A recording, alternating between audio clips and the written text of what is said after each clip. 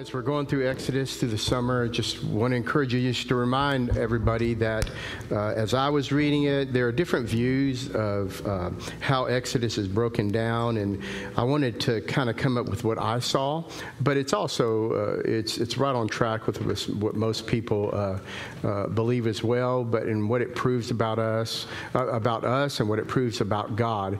And just to remind us that God is our promise keeper. That's what we found out in chapter 1, that remember for those 400 years that were from the time we really look at Genesis to Exodus, that God had made a promise. And in chapter 1, that's where the promise, he says, I'm a promise keeper. I haven't forgotten you. I know what I've told you. And see, even if you take the chapters and you look at it for you and me, then one of the things that we need to remember is that there are promises in the Word of God about what God will do, how God will provide, that are in the Scripture.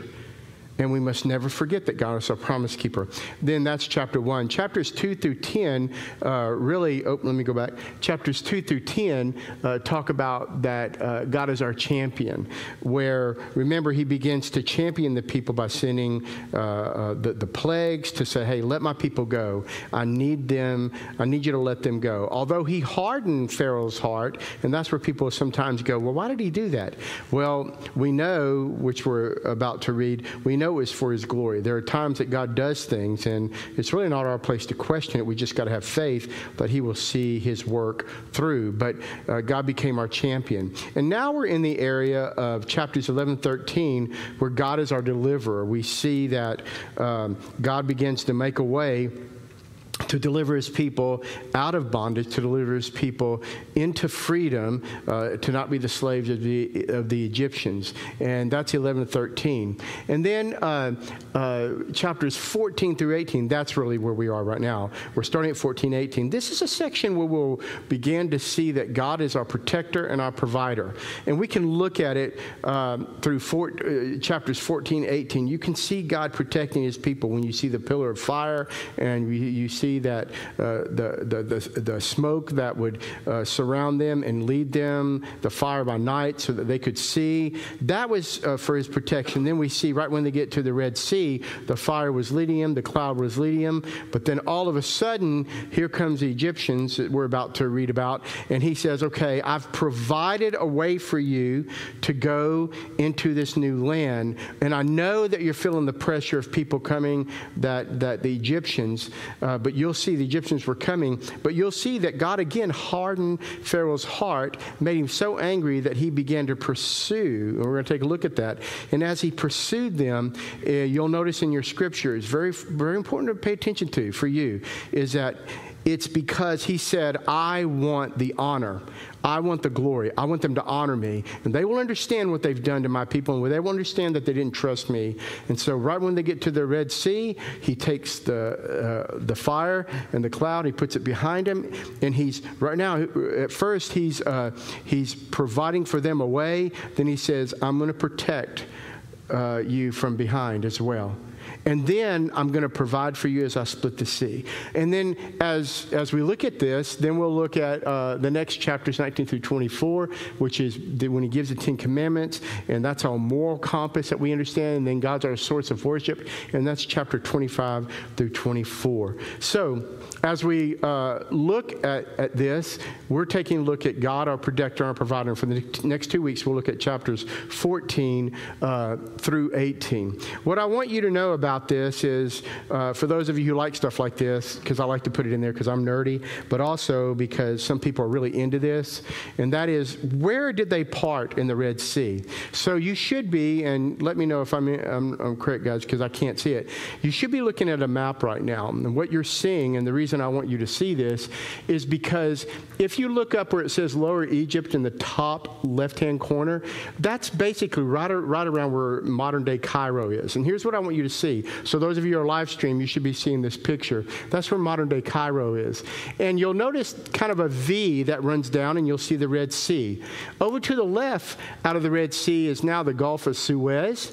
And then up above it where it stops, they have the Suez Canal that we know about. And on the right is the Gulf of Aqaba. And the reason I want to tell you this is because it's really cool to know. A lot of people get worried and say, well, where did they cross the Red Sea? Now, you take out the Gulf of Suez and the Gulf of Aqaba about this time, and all of that was considered the Red Sea. They weren't named. It was just, that's what the Red Sea is. So if you go down to the point between the Suez, the Gulf of Suez and the Gulf of Aqaba, right there, almost at the tip where the purple and red line meet, that's where Mount Sinai is, most people believe. But watch this. Take that, where the V is like this, and go to the right, where it says Hala Bedera on the right-hand side. Some people believe that's where Mount Sinai is. So you go, well, where did they cross? Well, some people believe if you go up to the V and you go all the way up the Gulf of Suez, see that little line? That's one option, that they crossed right there. And they went down what is now present day, the Gulf of Suez, and slowly made their way here. Some people believe that they crossed on the Gulf of Aqaba on the top right-hand side. And it's real interesting. Again, this is nerdy stuff for me. Back in the 70s and 80s and during the Gulf War, this might interest you. What happened was everything was settled that they crossed over here at the top of the Gulf of Suez. But then all of a sudden in the 70s, 80s, and during the Gulf War, they accidentally found some stuff. Their archaeologists accidentally found some stuff because of the war that was going on and because of some things that they unsearched. But during that time, Saddam had 1,500 tanks, and he had taken them, and he had actually dug holes, and he put the tanks in the sand, and all he left out was the turret. And so that was so they could hide in the sand, and they couldn't see, flybys couldn't see. But they knew, the Allies knew that those tanks were there. And so America, from 150 miles up, took their satellite, and they turned it a little bit, and they looked down, and the reason they looked down is because there's a difference between the sand that was covering, other than the turret, and also the tank itself. It was exposed. And so when they turned that satellite, it exposed those 1,500 tanks. And then they gave locations to the jets, and basically that's how they destroyed those tanks. It was a heat difference. It was they could see the heat as everything would get dark. They could still see the heat from the tank, even though the sand had remained just a little bit cooler. But during that, right over here at the top of the Gulf of Aqaba, look to the right, and those of you at home, I hope you're really paying attention to this. The Gulf of Aqaba, some people believe that they went all the way down there and crossed at the tip of the Gulf of Aqaba that's closer to Timnah, where you'll see up there. And the reason they did is when the satellite turned, and it threw all sorts of, it threw theologians and all these archaeologists into this frenzy, because now what it also captured is it captured all this debris in the Gulf of Aqaba. And then the archaeologists went and found it, and they went and searched that area, and they found chariots, they found wheels of chariots, they found animals that were, the bones of animals, the bones of humans. And so now it threw everybody like, oh no, where did they cross? And the reason I want to tell you that is that's one option. There's 3 to 4 options that they could have crossed there and then came down to Mount Sinai. And some people said, well, they could have crossed there and at the tip of Aqaba, and that's where Mount Sinai is. And there's all sorts of things when you look at history. Now, for some people, that's very important. For me, it's the fact that I trust my God, and I don't belittle those things because I love to study stuff like that. And there's still things about what that satellite saw that have not been open to public because of confidentiality. But it's really interesting that during that time, 70s to 80s, and when Saddam, during the Saddam and during the Gulf War, that all those things kind of caused everybody to go, well, where did they cross? And this is where I want you to know. And I just want to answer a few questions that people mainly have. If you look at Cairo up here, which is right there where the Lower Egypt is, just a little bit to the right of that, and then to the right is now modern-day Raman City. If you were to go from Raman City, which is if you go straight up the Gulf of Suez, and you were to go all the way to the edge of Canaan, that would be a 5-day walk, right? People say, well, why? For 5 days, why didn't he just take that route? Why did he let the people wander in the wilderness for so long? Because if you take this red line down, that's actually, it's less because there's mountains, but they traveled along. They believe that they traveled along those mountains, where the other way took them a little bit longer, and they had to go through the mountains, which is why it was such a difference. But this was a 5-day walk down here. And then a 2-day walk over there. And a lot of people say, I don't understand God. It's like this. Why did he put the tree in the garden if he didn't want them to eat it? And then they go, well, why did they wander in the wilderness when they could have made a 5 to 7-day walk straight over there? And that's what causes us issues. And I want to start out the message just letting you know that those things are important to look at, but don't get caught up with them. It's kind of like, did God make the world in a little 7 days, or was it... It doesn't matter. He made it. And I want us to know this, that while the mysteries of God's logic can be unfathomable, human logic will always fall short and can even undermine God's greatness. And I think some people that get caught up in this being able to prove, what you do is you undermine the greatness of God. When somebody says it has to be 7 days, then I can quote a scripture that says what? 1 day is like 1,000 years to the Lord. He could have taken 7,000 years to make this world. Time is an issue with us. We have to have something that says this is God in a box. But I want you to understand, the minute we take human logic and override the mystery and the unfathomable logic of God, sometimes we undermine the greatness. Listen, here's the bottom line. They crossed the Red Sea. Now, if you go, which one do you believe? Well, it's interesting. It sure is. Human logic tells me, where did all those wagon wheels come from? But then it really doesn't matter. Let's not undermine God's greatness by saying this is the way it has to be. There's only one way that I say this is the way it has to be, and that is that no man comes to the Father except through the Son, period. No one. That's something that you can't change. And so Exodus 14 and 15, let's go ahead and move over there and start reading this. And I'm reading out of the New American Standard Version. It says, now the Lord spoke to Moses saying this, tell the sons of Israel to turn back and camp before Pihahiroth and between Migdol and the sea, and call camp, and they shall camp in front of the Baal Zephon opposite it, by the sea. It says, I may need you to switch that for me. It's not really working. For Pharaoh will say, the sons of Israel, they're wandering aimlessly in the land, and the wilderness has shut them out. And thus I will harden Pharaoh's heart and will chase after them, and I will be honored. If you want to highlight that in your Bible, underline it, God says, I will be honored.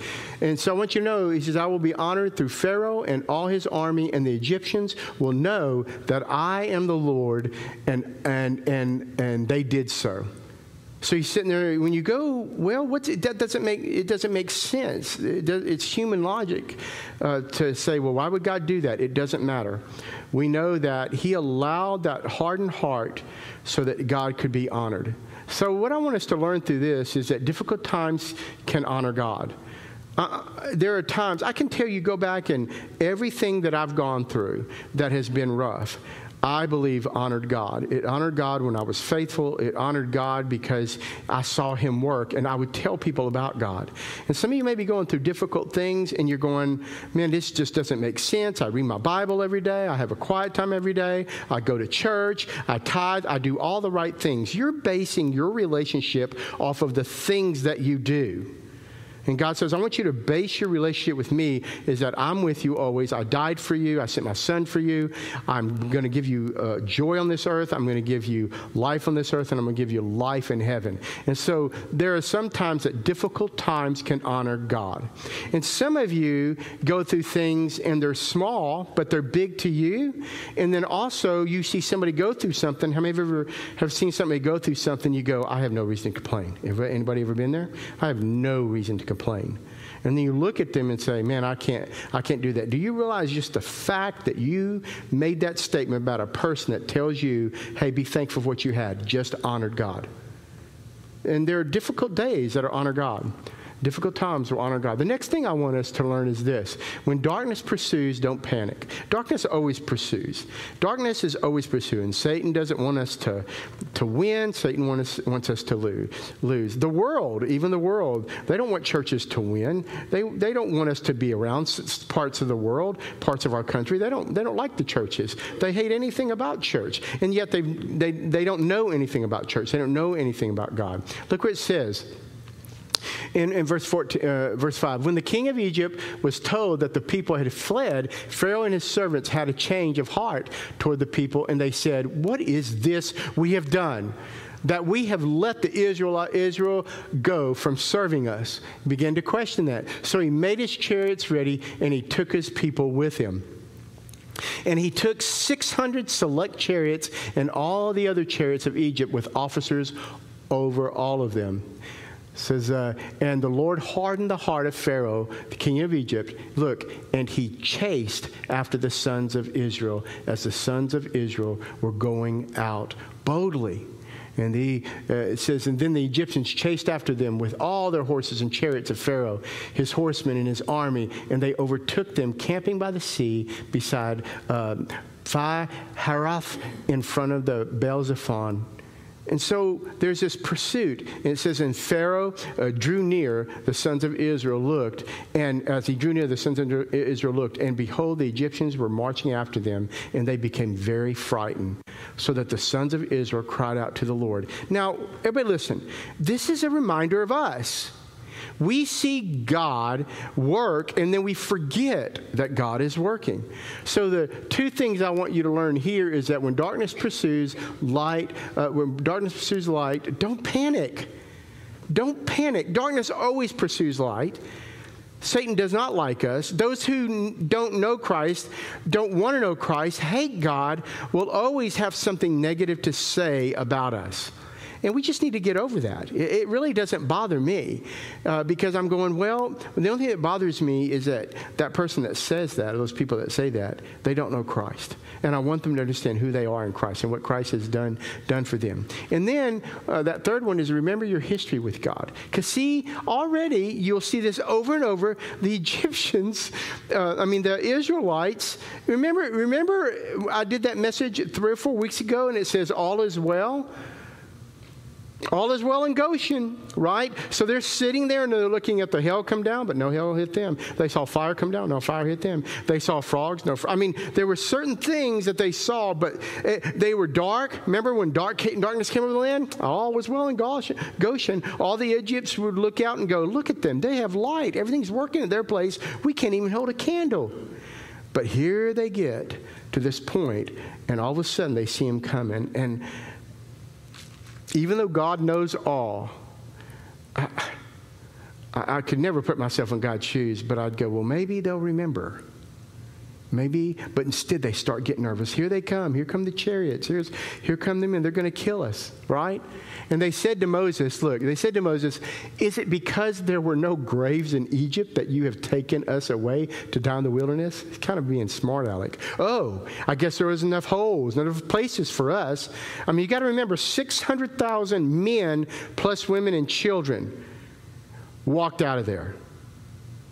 So which is 2.5, let's just do that. 600,000 men, now you got 600,000 women. Now you got 1.2 million people. Then you got to add children to that, right? You realize there could have been 1.5 million, 1.6 million people rushing out of that place. It says, he said, what, there wasn't enough graves to bury us, so you brought us out here to the desert, and we're going to die, and you're going to bury us here. You ever realize how negative we are? That's where they went.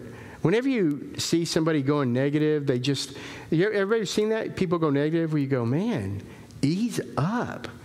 We quickly go negative. I really noticed this several years ago. I can say, hey, man, have y'all eaten that new restaurant? And the people that go, yeah, it's good. There's always somebody that goes, oh, that's gross. I hate it. Well, why do you have to tell me that? I didn't ask for that, right? I just asked you a yes or no question. Did you eat at that restaurant? Yes. But it seems like we always want to go dark. We want people to know our negativity. Yes, and it stunk, right? And so we are sometimes go dark very quickly.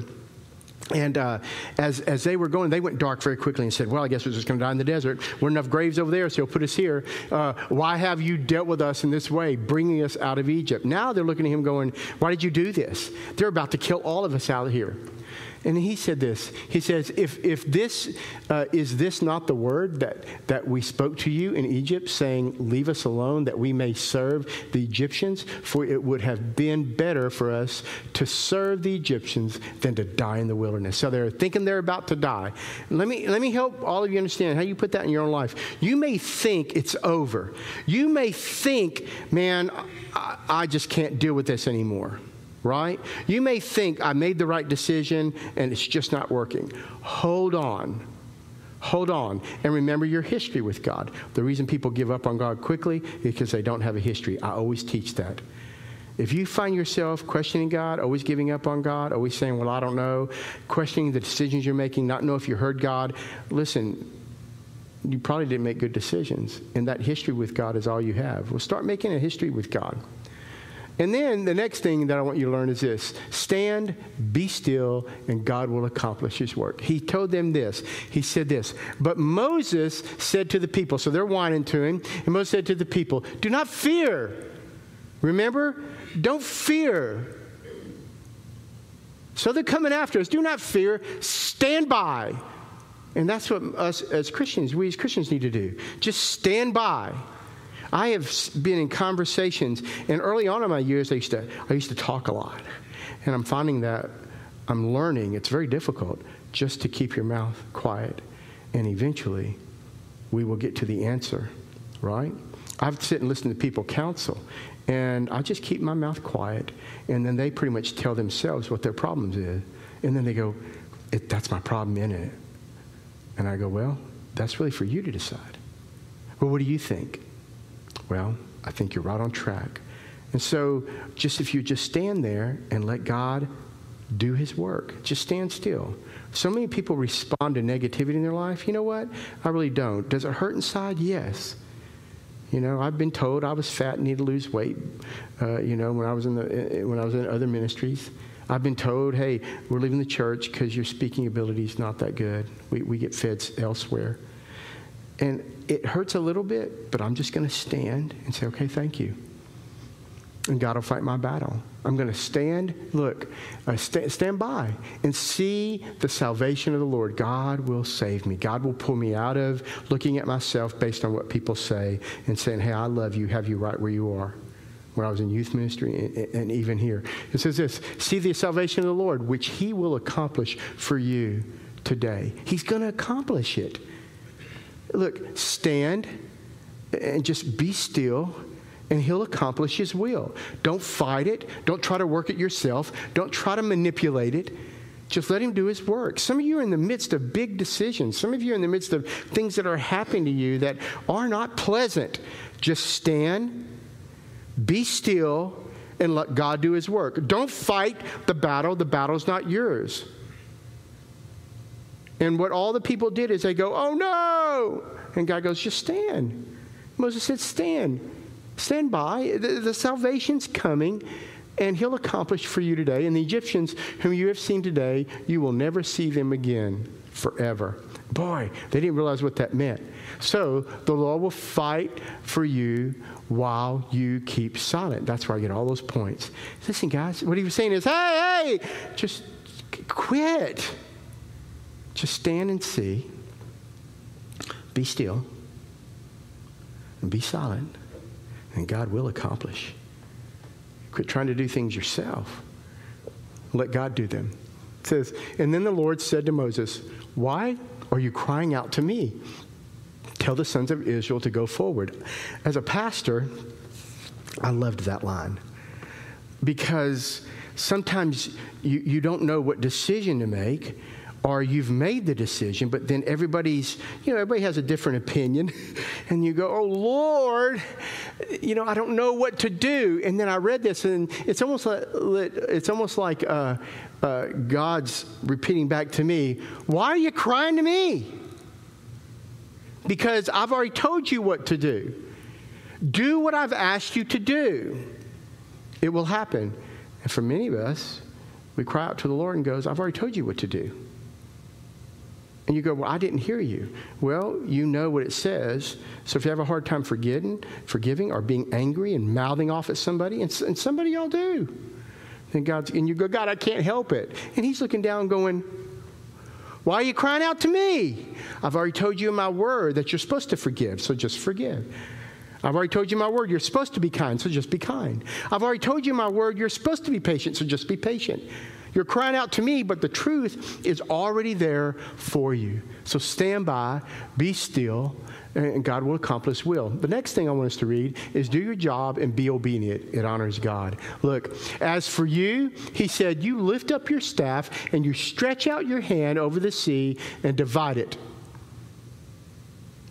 And the sons of Israel shall go through in the midst of the dry land. As for me, behold, I will harden the hearts of the Egyptians so that they will go in after them. And I will be honored through Pharaoh and all his armies, through his chariots and his horsemen. It's interesting. He always talked about he always talked about hardening. Are y'all with me?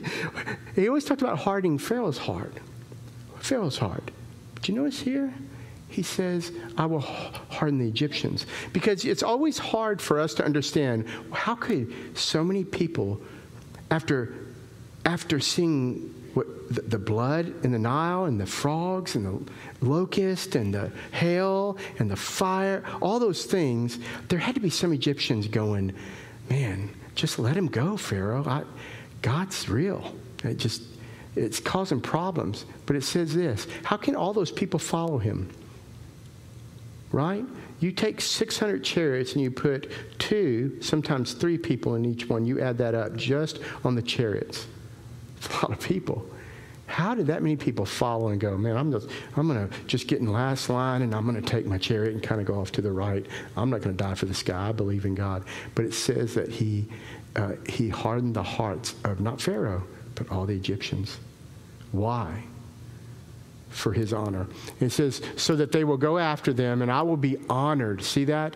Through Pharaoh and all his army, through his chariots and his horsemen. Then the Egyptians will know that I am the Lord. Can you imagine the people that were left? See, we don't think about this. The people that all of a sudden Pharaoh left, he takes all the army, he takes most of the men, and there's his moms and grandpas and the little children, and they're just waiting for their husbands and their fathers and their grandfathers to come back. And they never come. They don't return. What do you think those people are going to do? Well, some of them are going to honor God and go, you know what? Pharaoh was a fool. And my husband or my father they were a fool to follow him. But God says, watch this, there are times where I want this because I want people to honor me. I want them to honor who I am. He said, I want to honor through Pharaoh, through his chariots and his horsemen. Then I want you to do this. God will lead, protect, and take on your troubles. And that's what begins to happen. So the one before that is do your job and be obedient. That's all he asked of Moses. Moses, don't look at me. Do what I've asked you to do. When I tell you to raise your hand, you raise your hands. You raise the staff. The water will part. And you just do what I ask you to do, and I'll do the rest. Be obedient. Look, do your job. Be obedient. It honors God. You go, well, what's my job? Well, if you read Scripture, which I know you do, if you're at your job and you don't like it, you honor God by doing what God's Word says. You honor him by doing everything to be at peace with all men. If you cause havoc in somebody's life because you don't like what's going on, you're not honoring God. So you take all these things in the Old Testament, this story, and I believe they're true for our lives. Some of us don't honor God, and we really, some of us do our work as unto men. That's not how you're supposed to work. If I did all my work as unto men, just in the church, if I did it just for men, I'd go crazy, because you can't make men happy. Men and women are going to always have their own decisions and their own thoughts. But I do my work as unto the Lord. So when somebody doesn't agree with me, when somebody treats me the way I believe God we were not supposed to be treated, because God says that, then if I just do my job, it will honor God. I just got to be obedient, and it honors God. And the next one is God will lead, protect, and take on your troubles. So all of a sudden they're looking, and this is where it says this. It says the angel of God who had been going before the camp of Israel. Remember, that's him providing a way. That's these chapters of provision. He said, hey, the fire, the light, the cloud, it's going to provide you a channel. And look here, the angel of God who had been going before the camp of Israel moved and went behind them, and the pillar of cloud moved from before them and stood behind them. It's as if God says, I'm paving a way for you. Oh, no problem. Let me put my armies back there. And while he's moving forward, he's also standing behind you going, nothing will overtake these children. Well, what about if you looked at your own life, that God will pave a way for you? You don't understand what you need to do, where you need to go, right? What if he paved a way for you, and then you look back to the past, or you're looking back at something that keeps on bothering you, and God says, I got the back. I got your back, and I got your front. I'm going to provide a way for you, and I'm going to protect you while we're doing it. And you notice he can do it at the same time. You go, well, the cloud that was providing left them. No. It left them, then God said, whoop, split in the ocean. And they saw the provision of the Lord while he protected them. And that's what he's doing with some of you. And you're stuck in the middle, and you're complaining about whatever you're in, and you're negative, and you walk into this negativity, and it's very, very difficult for you. Whenever people go through negative points, and if that's you going through this negative time, I mean, that's when you pour your life into the Scripture and get to know Jesus more and more. Or you'll begin to take those negative thoughts, and it'll affect your health. It'll affect your attitude. It'll affect the way you look at God. Your human logic will look at God and say, I don't think you're working in my life at all. When what you need to do, is go by God's logic. That's a mystery. It's unfathomable that he will get you through this, but he will. All right? It says this. It says, so it came between the camp in Egypt and the camp of Israel, and there was the cloud along with the darkness, yet it gave light to the night. Thus the one did not come near the other all night. And what it's saying is he provided for them. See that provision and protection. It says, then Moses stretched out his hand over the sea, and the Lord swept the sea back by a strong east wind. And here's where a lot of archaeologists, a lot of theologians struggle with this. They go, well, that wind, how in the world? Those people had to get wet, because if the wind's coming from the east, it's hitting the water of wall that's on the west. You're thinking, people do this. And I go, oh my goodness, you're wasting your time. Because, if you're coming from the east, how in the world did a strong east wind bring up both sides? It doesn't matter. That's God's mystery that's unfathomable. And you know what? He even dried up all the land. Look, he swept the sea back by a strong east wind all night and turned the sea into dry land. How is that possible? So that the waters were divided. And the sons of Israel went through the midst of the sea and on dry land, and the waters were like a wall to them on their right hand and on their left. Yeah. Man, can you imagine having to walk through that? I think I've told you this. I always think of Moses just going, wow, and he's holding up the staff, and he tells the people to move. And one of the funniest things to me, if y'all go ahead, and there's that first person looking at those walls of water. Can you imagine? You know how much faith it took to walk down? I probably, my faith at that point may have been, hey, you can go first if you want. I don't want to go. You guys go ahead of me. Let's see if this falls in. And that's actually how people test their faith. Let's see how they're doing. You know, God treats everyone differently. And then it says the Egyptians took up the pursuit, and all of Pharaoh's horses and his chariots and his horsemen went in after them in the midst of the sea. And it says, and at morning, watch the Lord looked down on the army of the Egyptians through the pillar of fire and cloud, and brought the army of the Egyptians into confusion. So first he brought them into confusion. It's one thing that one of those movies, the last big movie, got right, and that for no reason, the horses and everything, they caught that. There was just confusion. And it's almost like God says, I'm going to stop all this. It says, brought the army of Egyptians into confusion, and he caused their chariot wheels to swerve. And he made them drive with difficulty. So now they're just kind of doing that thing, and God's going, that's me. I got this. Look.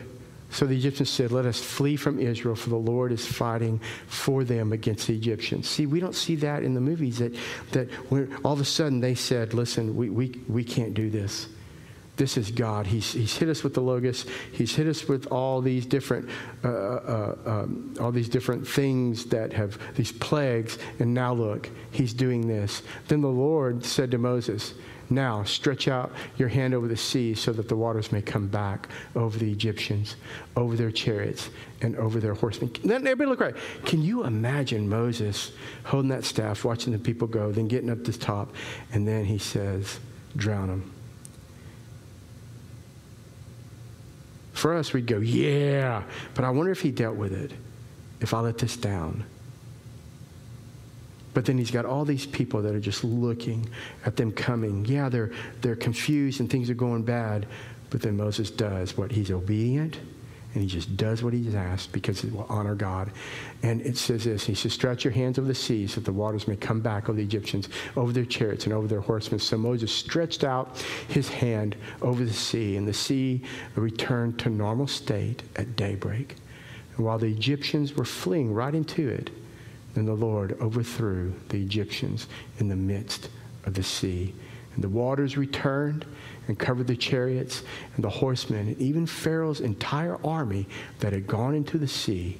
After them, not one of them remained. But the sons of Israel, well, they walked on dry land through the midst of the sea, and the waters were like a wall to them, right hand and left. And thus the Lord saved Israel that day from the hand of the Egyptians. See, some of you are wondering, when is he going to save me?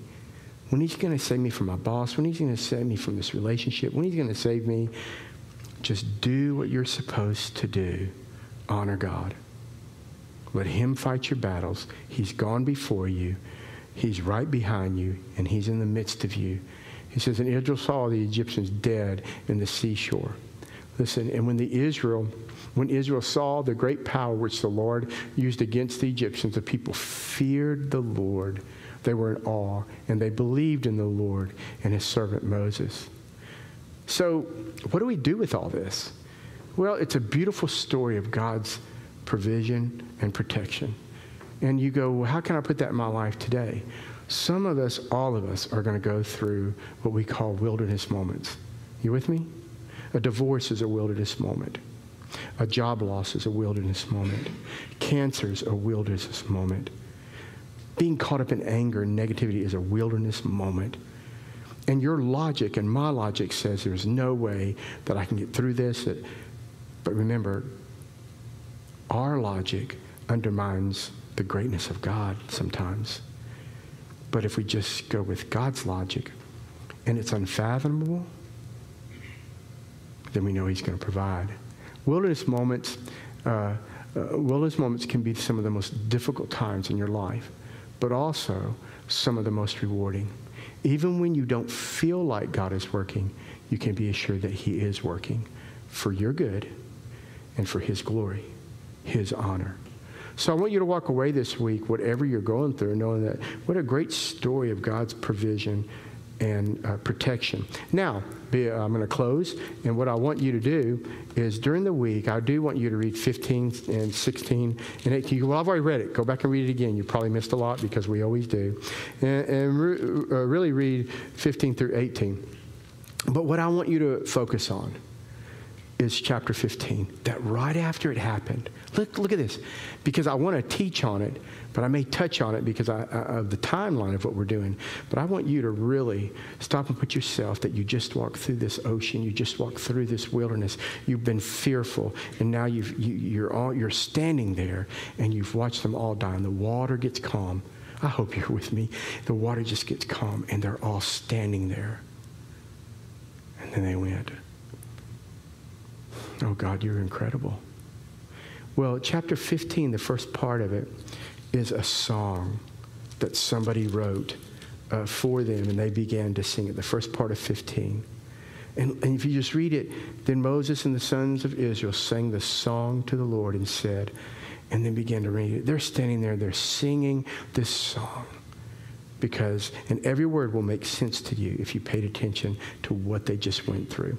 And listen, as you go through your wilderness time, this is the last thing I'll say. When you finish, don't forget to sing. Don't forget to sing in your heart to how wonderful God is, how great God is, how he brought you through. Sometimes we get through, we say, I made it, but we never forget that it was God who protected us and provided for us. And we never sing our own little song to God. We never sing our song. Make sure that you know after a wilderness experience, God's going to give you a joy, and you'll sing your song. And it may not be your song, but it may be a song that you listen to on the radio, that you see in a worship thing, and your heart just connects with it. Right? And you can go, wow, that reminds me of everything I've been through. That's God giving you a song for him.